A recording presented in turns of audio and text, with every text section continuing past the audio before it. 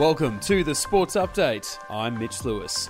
First to the AFL, and the 58-point loss to Melbourne on Friday keeps hurting the Brisbane Lions. The club will face the tribunal tonight, appealing Cam Rayner's dangerous tackle charge against Ben Brown. The Lions already without Noah Answorth for next weekend's elimination final against Richmond, accepting a one-match suspension for a strike on Alex Neil-Bullen.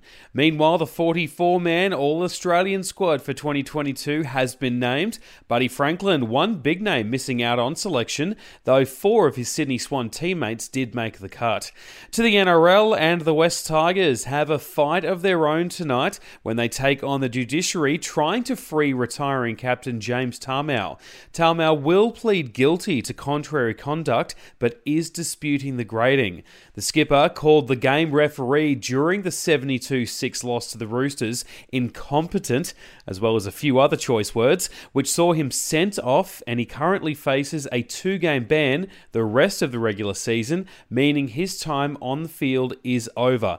The Tigers hoping to lessen the grade 3 charge to allow Tamou one last match. Meanwhile, the Bulldogs interim coach Mick Potter says he is keen to stay on at the club next season, despite handing over the reins to incoming coach Cameron Ciraldo. Potter has been offered a place on Ciraldo's staff.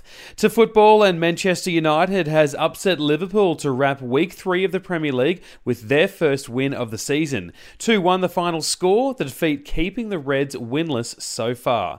The US Open has lost world number 2 Alexander Zverev less than a week out from the first match thanks to an ankle injury, and Australian boxer George Kambosos Jr. says he's happy to wear the underdog tag ahead of his world title rematch fight against Devin Haney. Kambosos says he's familiar with the role. Yeah, it's very nice. That's my whole career where I've been an underdog, so this is nothing new for me now. This is a good position I'm in, and October 16th is where it would all happen. That's the latest from the Nova Podcast News team. We'll see you tomorrow for another episode of the Sports Update.